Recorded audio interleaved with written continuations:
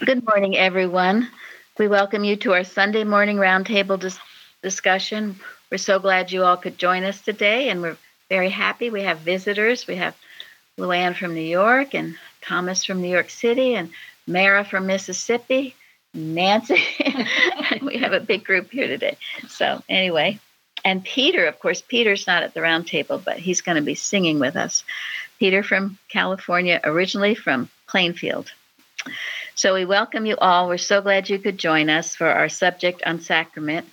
We are recording from the Plainfield Christian Science Church, Plainfield, New Jersey, in the United States of America. We welcome you all. And we'll start with our morning prayer. I'm reading from page 35 of Science and Health and 224 of Divinity Course in General Collectania, otherwise known as the Blue Book. Our baptism is a purification from all error. Our church is built on the divine principle love. We can unite with this church only as we are newborn of spirit, as we reach the life which is truth and the truth which is life, by bringing forth the fruits of love, casting out error and healing the sick. Our Eucharist is spiritual communion with the one God. Our bread, which cometh down from heaven, is truth. Our cup is the cross. Our wine, the inspiration of love. The draught our Master drank and commended to all his followers. Oh, may the light that is never dim so encompass you that no night is there. May his angels hold thee in their power, and songs of science be heard in the intuitions of thought, so your life is in tune with the rhythm of God. Mary Baker Eddy. It's beautiful. Thank you. I love that. Your life is in tune with the rhythm of God. Thank you. Okay, our watching point. Watch number 141. Watch lest you base your sense of Christian Science and worship of God upon the form from which the Spirit has fled. Traditional theology is a sense of worship based on Jesus without the Christ, or instead of the Christ. There is little difference between this error and an acceptance of Christian Science based on Mrs. Eddy as person, rather than as the pastor emeritus, or the impersonal spiritual idea which she embodied. Once a statue of a woman kneeling in prayer was ordered, with Mrs. Eddy's permission, for the extension of the Mother Church. It was put in place over the organ and remained there for 3 days. Then the directors received a letter from Mrs. Eddy instructing them to remove it. One of our hymns tells us that as we rise, the symbols disappear. The 3 days the statue was in place are symbolic of the ascension of Mrs. Eddy's thought, in which she realized that her personality must be replaced by the consciousness of her spiritual presence.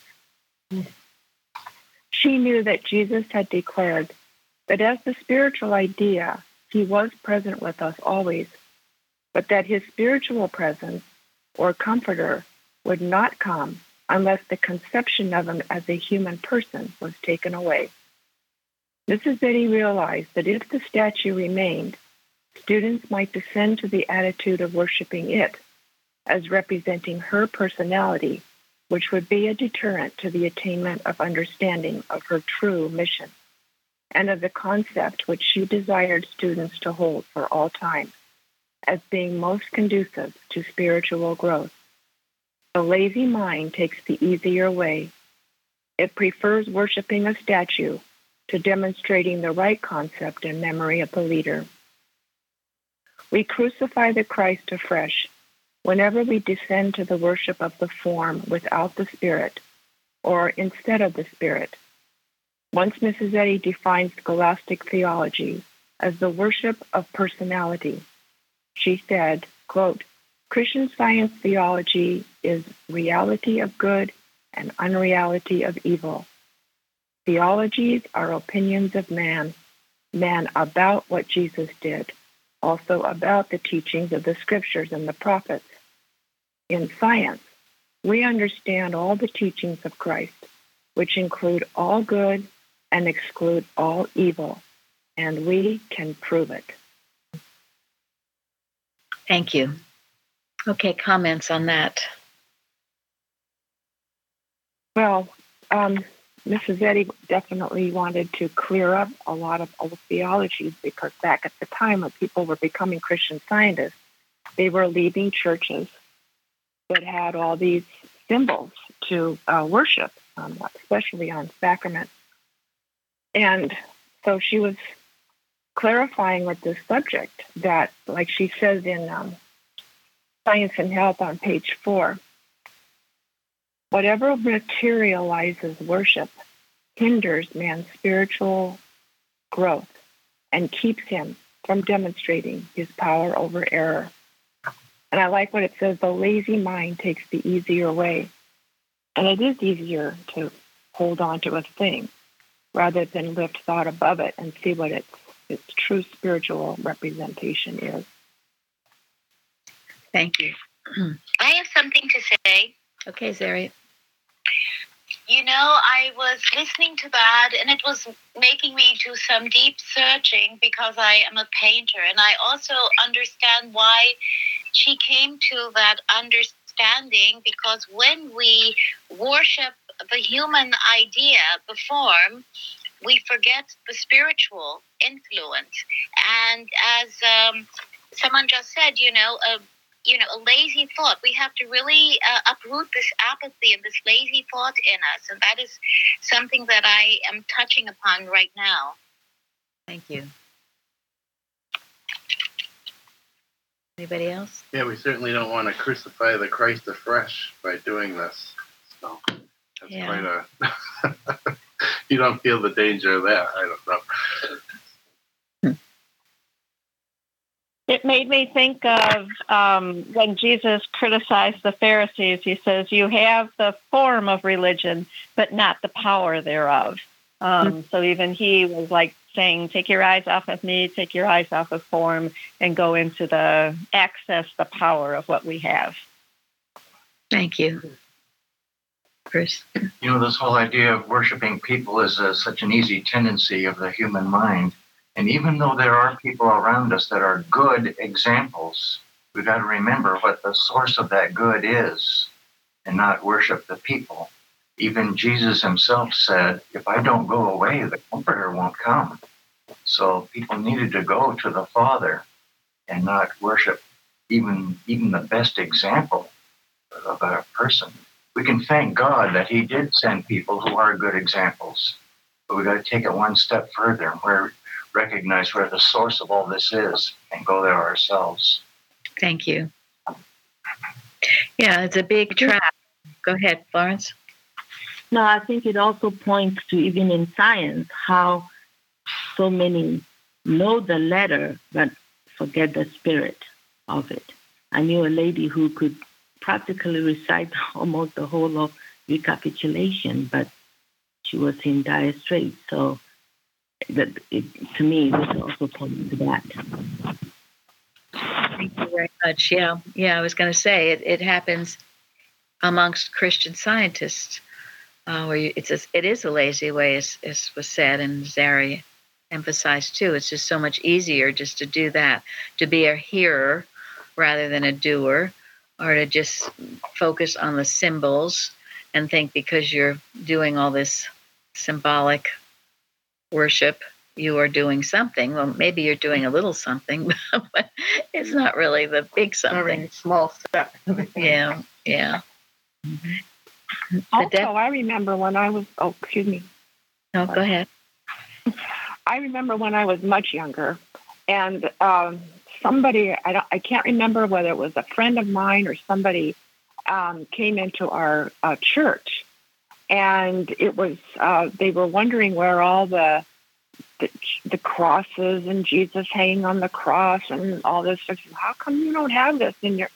and I was so young. I really didn't know how to answer that like I do now.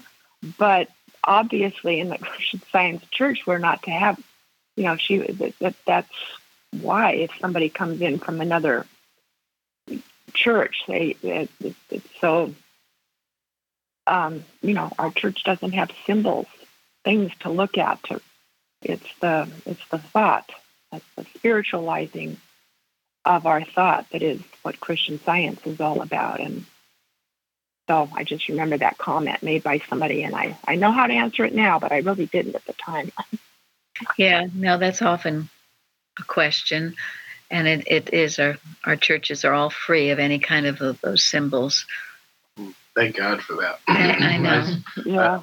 I've been in a lot of churches that had a lot of weird iconography, and I'm grateful this church does not have that. Yeah, and it's usually a very light church. Some of these other churches are so dark. Our church has the sun streaming in it. It's I think I told you once a few years ago we had a tour of churches in Plainfield. It was very interesting to go around and see the different churches. And one thing that did strike me was how dark most of them were. The one that wasn't, and the one that I felt was most like perhaps Christian Science, was our little Friends Meeting House, the Quaker Church.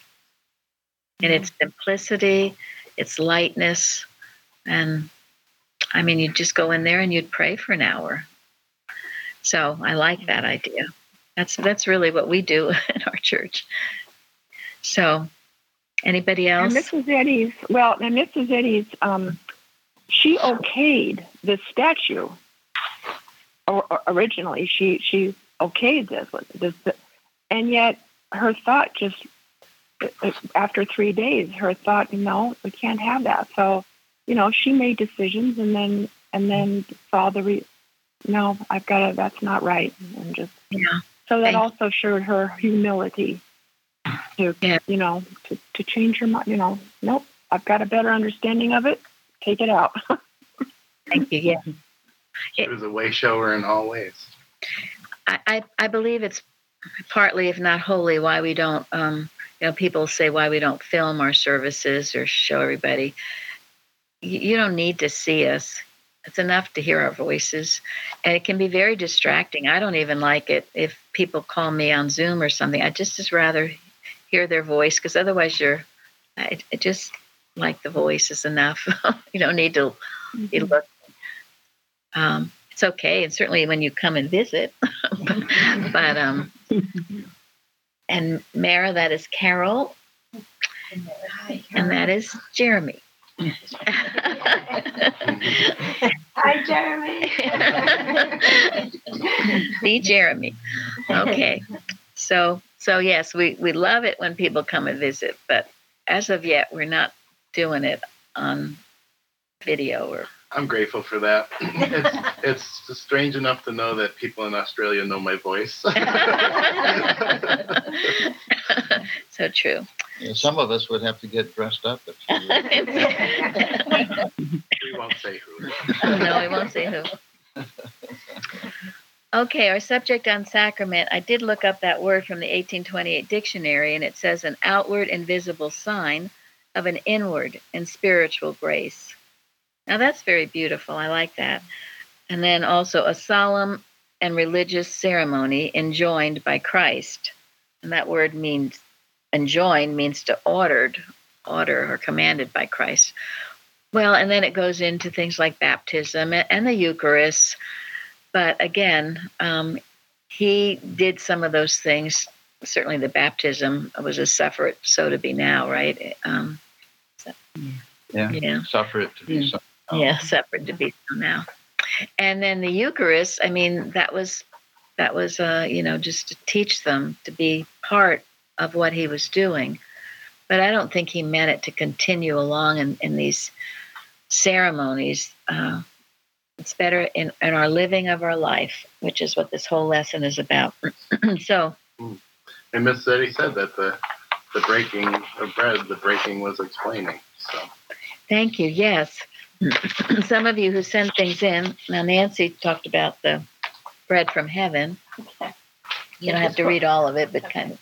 Yeah. All right. Well, I just wanted to see what Mrs. Eddy, how she explained it. So I loved she gave a talk at an annual meeting, and she says, when Jesus directed his disciples to prepare for the material Passover, which spiritually speaking is the Passover from sense to soul, he bade them to say to the good man of the house to prepare an upper chamber for them. So she says, in obedience to this command, may these communicants come with the upper chambers of thought prepared for the reception of truth, with hope, faith, and love ready to partake of the bread that cometh down from heaven, and to drink of his blood, to receive into their affections and lives the inspiration which giveth victory over sin, disease, and death. Now, I love that.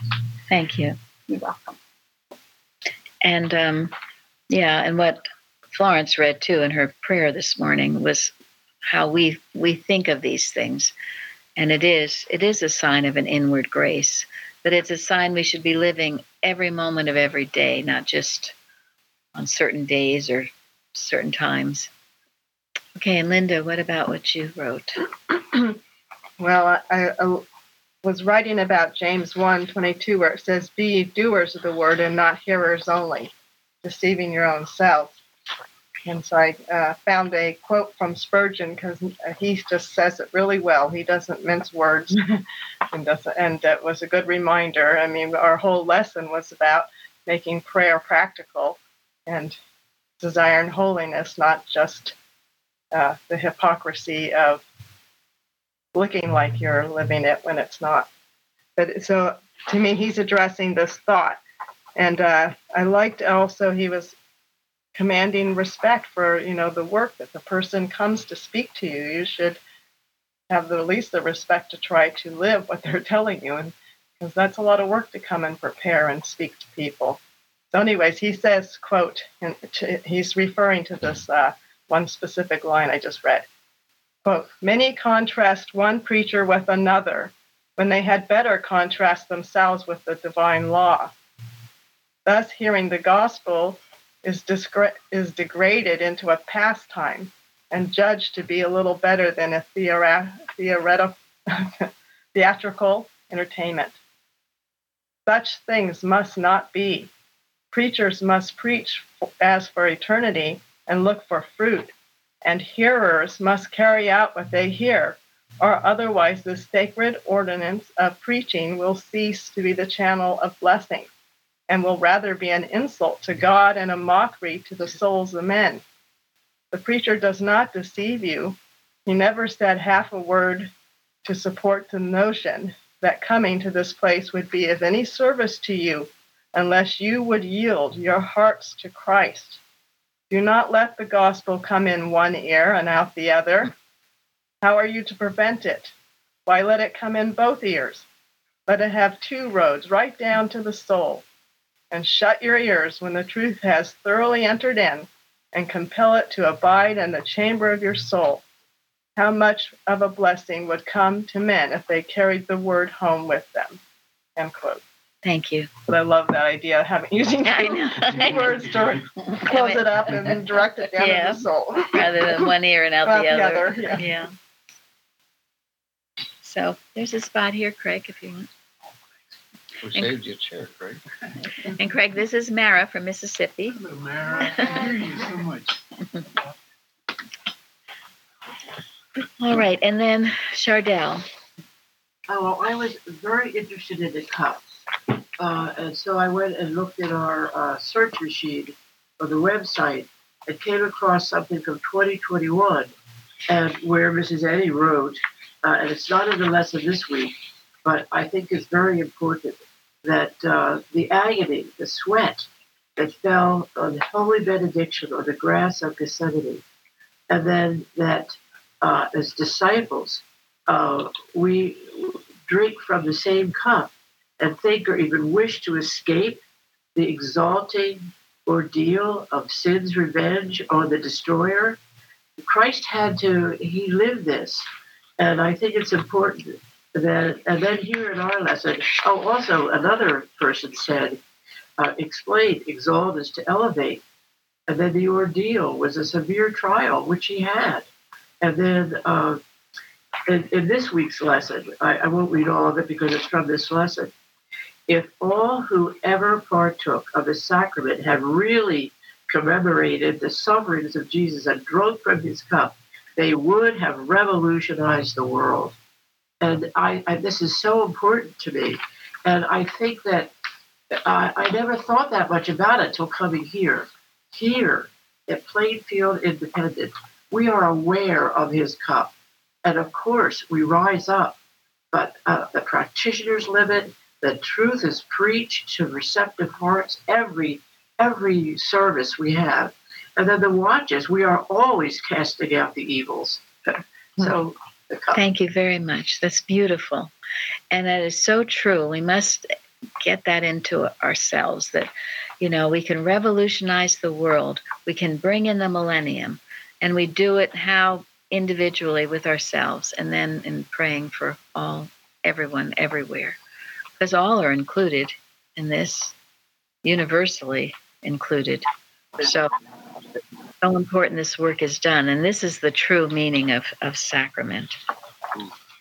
Could I add something to this? Sure. I was just thinking about, what Florence read about form, not the power of religion. Many times when we get into the form, or we say, I have the right book, or the oldest version of the, Science and Health, 1910 or 1875, that form is not. It's a spirit. Without the spirit, art does not happen. And that's perhaps what Mary Baker Eddy felt. They were so taken by the form, they didn't want to see the spirit. The spirit is only what is going to transform all of us, because it includes each and every one of us. I cannot pray for God to bless me and to forget you. Yes, very much so. Very much so. That's a good calendar statement. Yeah, well said. Yeah, well said. Absolutely. You cannot do that. You can't just be praying for yourself and then really damning others. And isn't that what Mrs. Eddy says too about the Pharisees and the Sadducees. Yeah, they cast burdens on people. And that Matthew 23, boy, does Jesus rip that all apart. And in The Chosen, some of us are watching it, it shows it so clearly. Oh my goodness. Every good deed Jesus did, that there they were to say, oh, it's on the wrong day, or it's the wrong moment, or whatever. They had some stupid law. And when these stupid laws get in the way of the spirit, something is very, very wrong. And that is true in the organization. All this nitpicking about stuff, swallowing Camels. Yes. Yep. And straining at gnats. And wondering by whose authority you teach. By whose authority, yes. So how do we know that this is Mrs. Eddy? We do know. We research everything we put out, and we've told people this, but if they won't accept it, then they're lost. That's it. Everything is researched. Richard Oakes gave us these things. He researched it. Is it the exact word? There was not a stenographer or typist a lot of times when Mrs. Eddy spoke, so no, it's maybe not the exact words, but it is the spirit of it. And then when people question us over this itty stuff, sorry, I have no patience anymore. They've been doing it to us for too many years. I'm done. Jeremy? Well, yeah, if they're incapable of reading with inspiration, that chain of evidence that leads back to whoever the source is doesn't really mean anything anyway. That's true. And Jesus... It's surprising. Go ahead. No, I mean, it's surprising to me that of all over 20...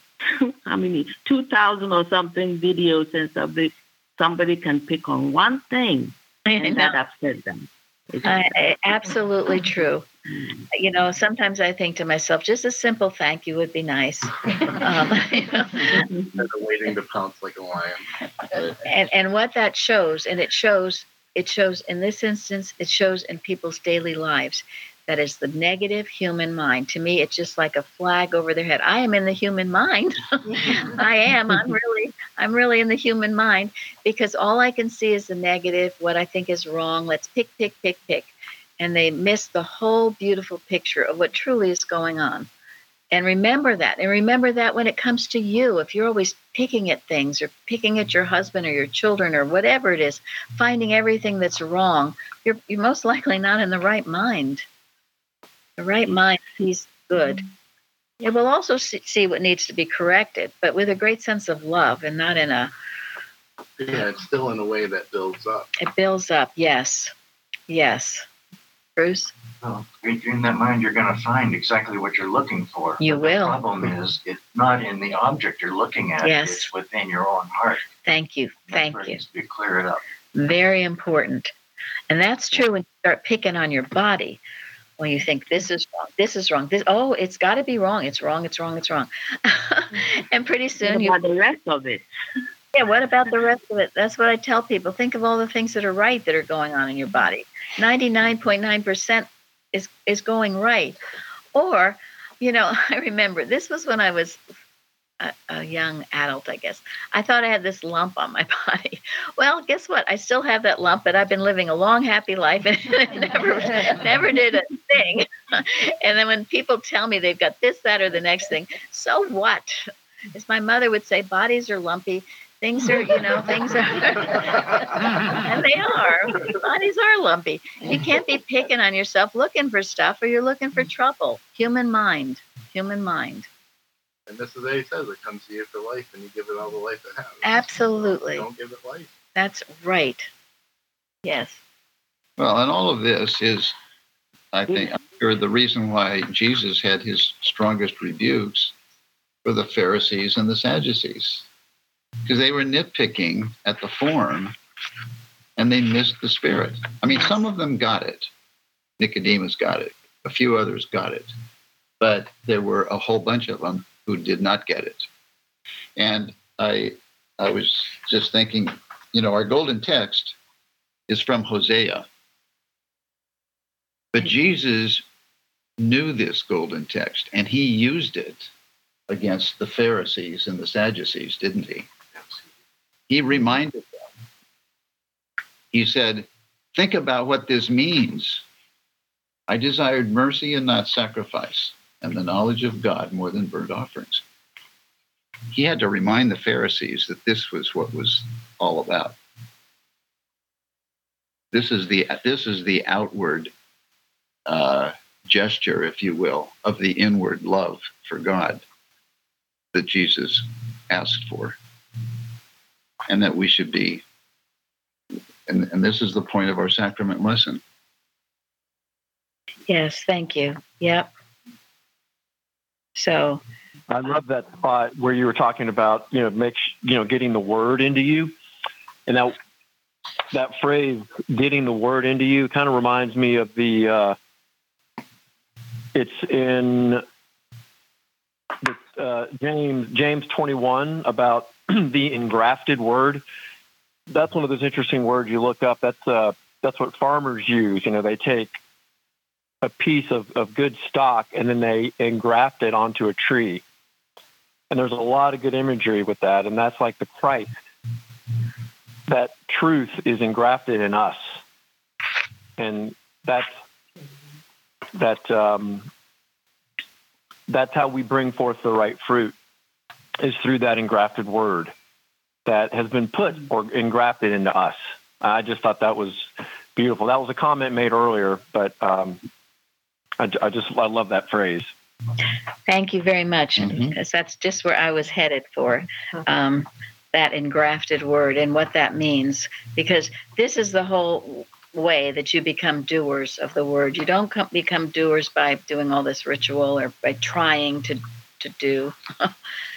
You become doers by doing it. And yes, the word engraft means to incorporate in a firm or permanent way. To unite or join two different but compatible plants so that they grow as one. Carrie sent some beautiful articles about this, the engrafted word. One of them brings out, you can have two people. Let me see, I can find it. Anyway, it was just the idea that We all have things to overcome, things to learn, ways to change, and that word is needed. The word of God, the word of Christ is needed. It has to be engrafted in you, joined together as one. And one of my most favorite parts of the Bible in John, I am the true vine and my Father is the husbandman. That's the cultivator, the master of the family. Every branch in me that beareth not fruit, he taketh away. And every branch that beareth fruit, he purgeth, that it may bring forth more fruit. This is the ordeals we go through that Chardy was talking about. You get purged.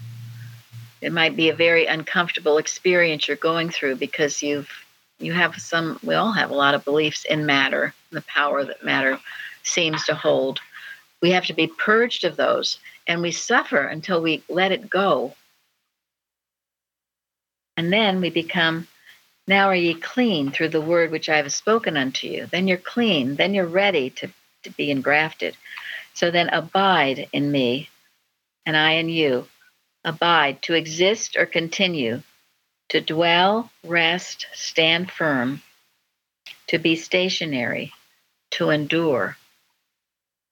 Doesn't mean like you're running all around. You're abiding, stationary. Abide in me and I in you. As the branch cannot bear fruit of itself, except it abide in the vine, no more can ye, except ye abide in me. So people, don't even think about it. It's not happening. You cannot bring forth fruit unless you are engrafted in his word. I was watching a YouTube video tutorial about programming the other day, and he said if you're practicing wrongly, that will not make perfect. He's like, but if you're practicing right, it'll make permanent. And I like that. So. That's beautiful. Thank you. Make this permanent. Yes, it makes us permanent. And that ties back into the watch too. That ties into the watch. You're not thinking that Christian Science. How was it expressed in the watch? That we're not idolizing Mrs. Eddy. There's the husbandman, and then there's the engrafted word. That's what brings forth the fruit. It wasn't the personality. Thank you. Thank you very much. Yes. And that's why in that, I guess it's in Galatians about the fruit of the Spirit. It's the fruit of the Spirit. It's not the fruit of us, because that can get confused sometimes. This is the fruit of the Spirit, what comes through you. This is why it's called the Word. It's not a material human thing. It is spiritual. And this is why the book of John starts, in the beginning was the Word. Mm-hmm. And the Word was with God. And the Word was God. The Word is God. There's no difference between God and his Word. And this is the science behind what the Bible is saying. So you must imbibe that word. And this word is available to everyone, right? Is anyone excluded? No. And that's what we're engrafted to. We're engrafted to God, our Maker. In other words, there's no separation between us and God. And the way we know God is the word that he gives us. And the Bible's full of it. And that's why we study the Bible. That's right. And our textbook explains it to us. This is why we live in such an exciting time, folks. That's right. Absolutely. That's why it's important to read with inspiration, too, because if it's not in you, it's not in you. It's not there, right. No, and then all of this literal interpretation of the Bible leads to all kinds of trouble. And Mrs. Eddy said that. And she always talks about the inspired word of the Bible. It must be inspired. So then, if ye abide... One of our tenets. Yeah, we'll read one of our tenets. Yep. If ye abide in me, and my words abide in you, ye shall ask what ye will, and it shall be done unto you. Wow. Wowzers, he says in English. He goes, wowzers. That's a real wowzers. Mrs. Eddy would say that. She would say, with tears in her eyes, anything I ask, God gives me. And that's, of course, you have to ask in His name, in His will, and you have to be living it. But it is true. The more you live it, the more you are it, the less you need the arguments. It just is. You are one with the Father, and whether you need good weather or good health or whatever else is the need of the moment or supply, it will come. It will be. And in that book, The Christian Healer, I think, in many instances when she's asked, Mrs. Eddy is asked, how did she heal? She says, I don't know. Why doesn't she know? Because God did it. God, yes. That's true. I don't know. It's God, and it's that faith and trust in Him, that engrafted word in you that makes you one with Him. That's why that oneness is. Mrs. Eddy has a subject on it twice a year, and a chapter about it. Atonement, at one-ment. It's so important. I and my Father are one. The Father that dwelleth in me, He doeth the works, and the Father hath not left me alone. We were taught that years ago, to say it, to use it, to think about it. It's your oneness, that engrafted word in you, that does the work. And then the argument isn't even needed. Sometimes at this point, the argument is needed. You have to think about things a little bit. But if you keep working on it, I just love that.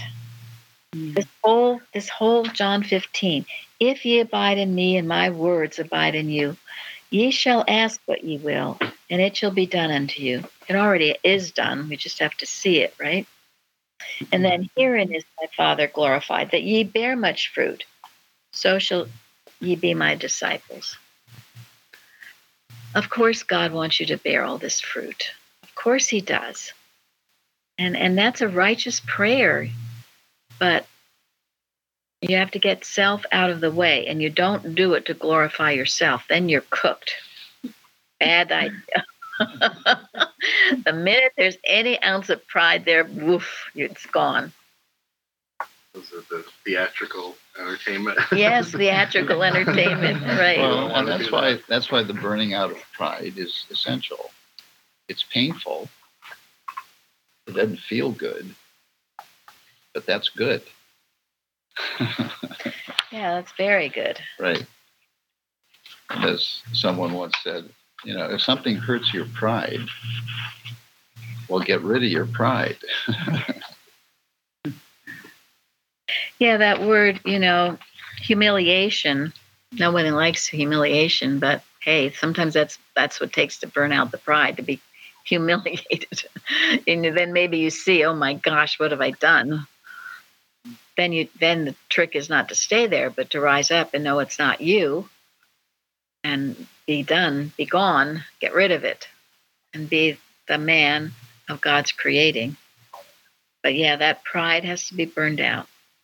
Absolutely. It is good to know on your own you don't have this. you're not going to be able to do it on your own. Right. That's a good thing to know. Yeah. Yes, it is. It's preparing the tree for engrafting. It is, because it must be made clean, as in John it says. In this article, The Tree of Life by Richard Verrill, mortals point with pride to their family trees, endless genealogies designed to show a long and illustrious line of earthly progenitors, believing that they have inherited some good from the traditional past. According to Christian Science, however, the real family tree is the tree of life. And by following Christ's truth, all men can trace their spiritual ancestry to one heavenly Father in whom we have our being. That is so important. That's why you mustn't get into this pride of your family background, or shame, because they go hand in hand. Because you're going along that line. I mean, whether it's your nationality, your race, your whatever you think you might be proud of, nope, not good. Because you're making a god of something that It has nothing to do with God. Yeah, it's always tracing it back to your Heavenly Father. And those who do the will of God are my mother, my brother, and my sister. Exactly, yes. Mm-hmm. That's the one thing that kind of saved me when I come here, because I really struggled with, which I always had a hard time calling my dad my father. And once I understood the difference, what father meant. And I always struggled at it, so I would always make note of that. Like if I wrote anything down, that it was my dad, just my dad. He wasn't my father. And then, like, for years, and then when I came here, it was like, oh, such a relief to know that my father was God, and I was like really clung on to that. Thank you. I couldn't refer to my parent as my father. Good. Because he so wasn't. Important. No. And I struggled with that because I thought I was wrong, but when I came here and found out the answer to it, it was such a blessing for me to just know that I could just call God my father. And boy, you are the daughter of the king. Yeah, the daughter of the king. And boy, the growth after that, after you saw that, you just started to grow, and you've heard Luann's testimonies. So, came out of a living hell. She's a great example. I was thinking, if Luann can do it, anybody can do it. And she did it. Could I add one little thing again? Sure. Mm-hmm. Absolutely. I was thinking, I'm just so grateful to be in this meeting right now. And I was just thinking, Luann's story is the greatest inspiration to know that God is love and God blesses and handles any sense of fatherhood or motherhood or background. And it brings me to something that you hear sometimes in Christian Science churches, other Christian Science churches, where they say we're praying for the community or for our church. We are all the community. We are all inclusive. This is what France has to realize, or the France in us, that we are all God's children. No one's left outside of that love. And I keep coming to this with myself about a certain issue. I was thinking, and this is why I'm so grateful to listen to all of you. I was thinking, oh, well, God is good to this person because they're good to me. But that's not it. God is love, like the sun. It shines, and God shines on each and every one of us with love. And so God is our father and mother, whether we've had the best relationship with the father and mother or not such a good one. God is our father and mother. Thank you so much, because, yes. And you see, that's why there's no one excluded.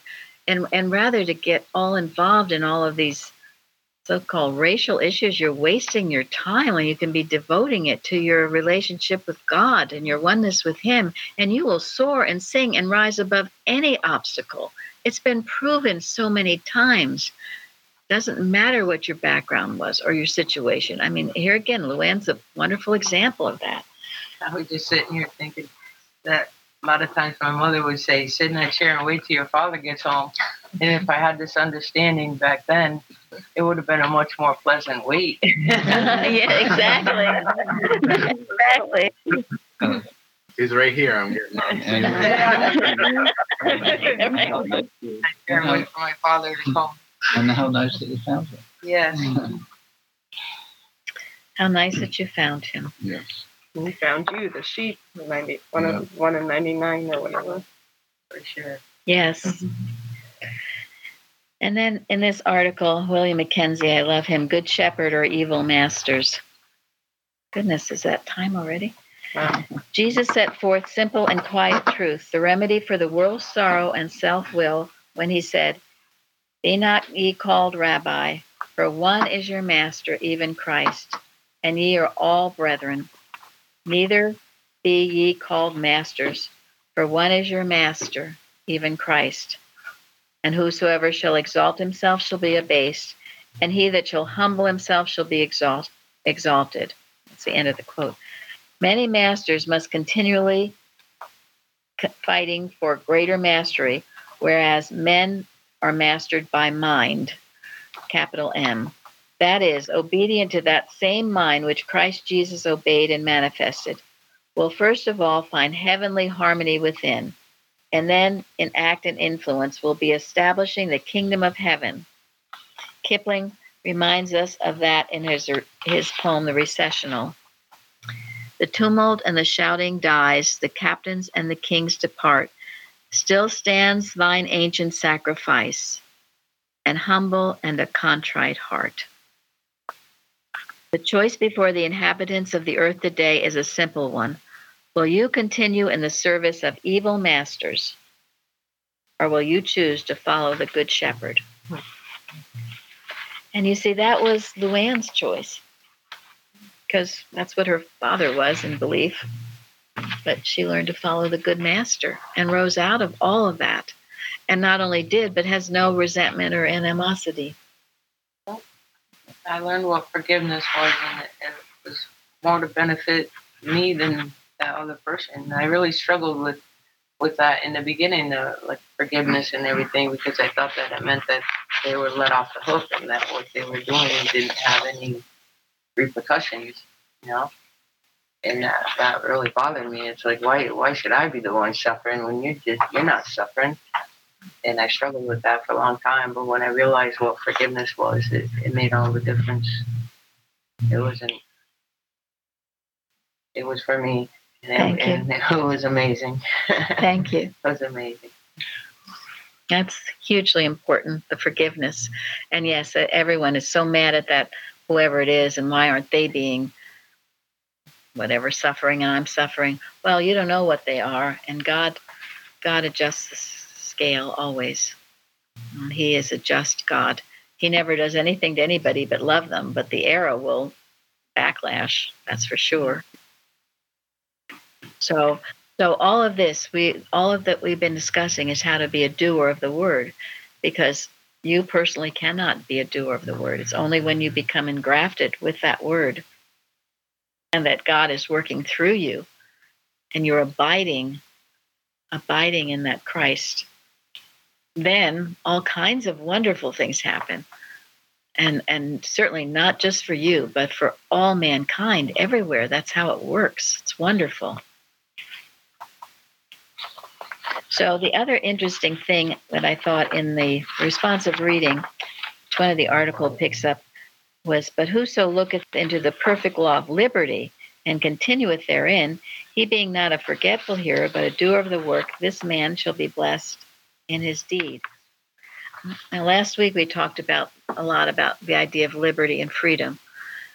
And freedom and liberty go hand in hand with faith and Christianity. They cannot be separated. You cannot separate the two, and that's the battle we're in today. If you lose your Christianity, you will definitely lose your liberty, because where the Spirit of the Lord is, what? There is freedom. There is liberty. There is liberty. And the opposite is true. Where the Spirit of the Lord is not, there's hell. Liberty. There is hell. Yeah. Tyranny, yes. And it is true, if you look around the world, those nations that have more Christianity are usually the more what? Freer, productive, all of that. And that's not my opinion. This is fact, okay? This is fact. Nobody can argue this. So where there's not the Christianity, where there are other beliefs, systems in control and rule, there's usually dictatorship and slavery and other things that should not be. So, and the price of liberty is what? Vigilance. Yes. Eternal vigilance. Yes. So here we are. And this all goes along with being a doer of the word, because if you were a doer of the word, you are going to have liberty and you're going to give liberty to others. You're not going to be trying to dictate or enslave others. You are going to be giving liberty to others. And our country has been through a lot of this, and it still is going through it. But the goal, the ideal, is freedom for everyone. Declaration of Independence, whether it's lived up to at that time or not, it is the ideal, the goal, and we must hold it. We don't throw that out. It must be, or we will lose everything while people are squabbling over this, that, and the next thing, and they're missing the main point of it all. Liberty and God liberty in faith, liberty in Christianity. So there's so much more to go on. I have piles of paper that dear Carrie sent me.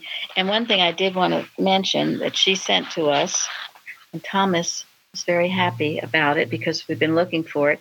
It's this little book called Mary Baker Eddy, A Concise Story of Her Life and Work by Myra B. Lord.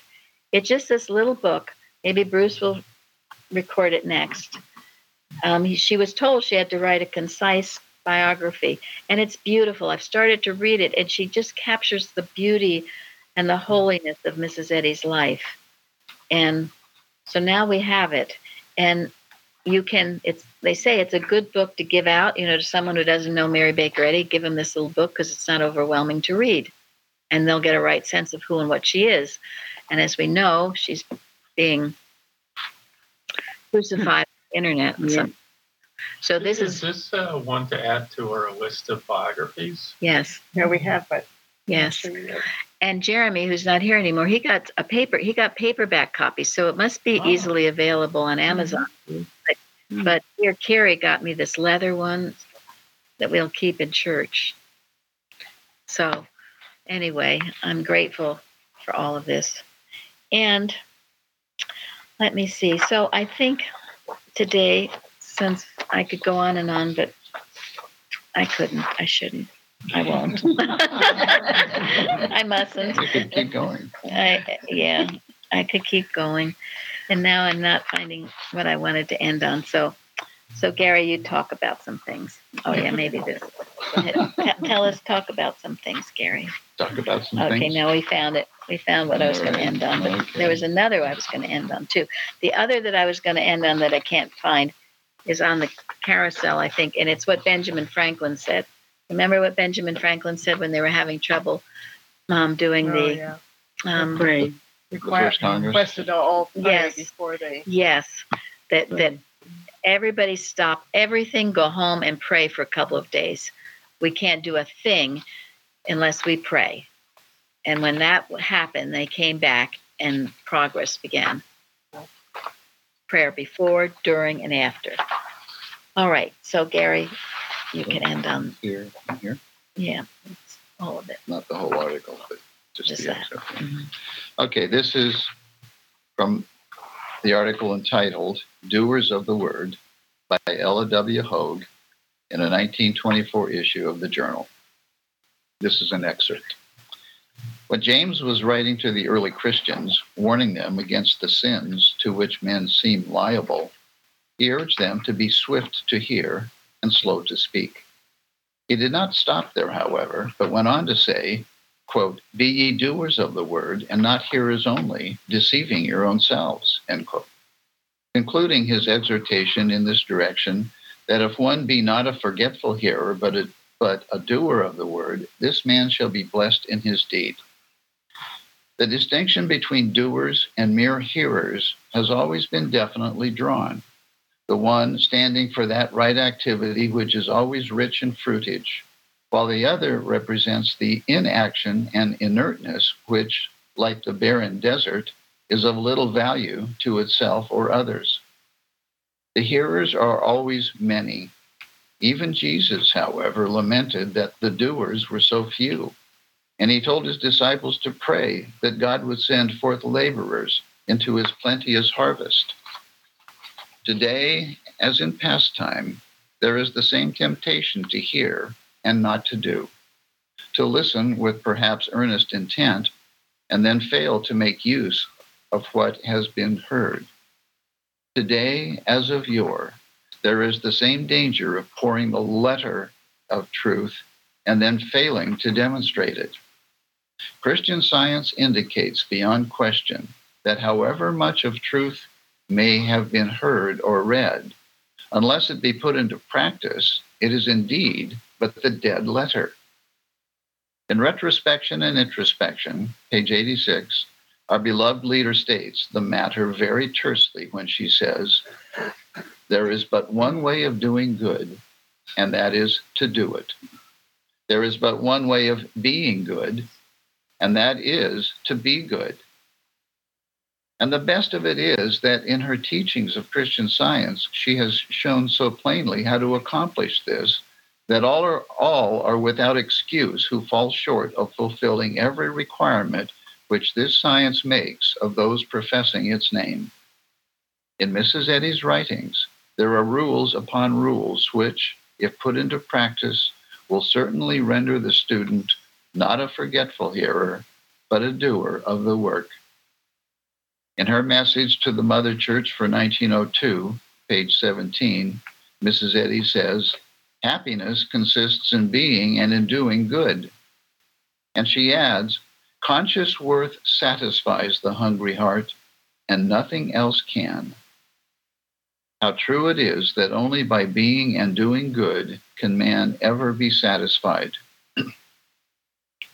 As we awaken to this glorious possibility of being doers of the word, we are also shaken out of the foolishness of sitting down and waiting for salvation. We find that salvation must be won, not simply expected, without any effort on our part. We can never be saved from evil without actively using good. How great is the satisfaction which comes as we realize that every right thought and act, every true effort to be doers of the work, does tend not only towards our salvation, but so lifts up the light of truth that others will also long to become doers. The one real doer is a potent rebuke to all lethargy and stupidity, to inaction and laziness, to all that is unlike God. Then, as Christian scientists, let us obey our leader's admonition in miscellaneous writings, page 177, and doffing our lavender kid zeal, become real and consecrated warriors. Let us be alert, doers of the word. Thank you all for joining us today. Thank you. Thank you. Thank you.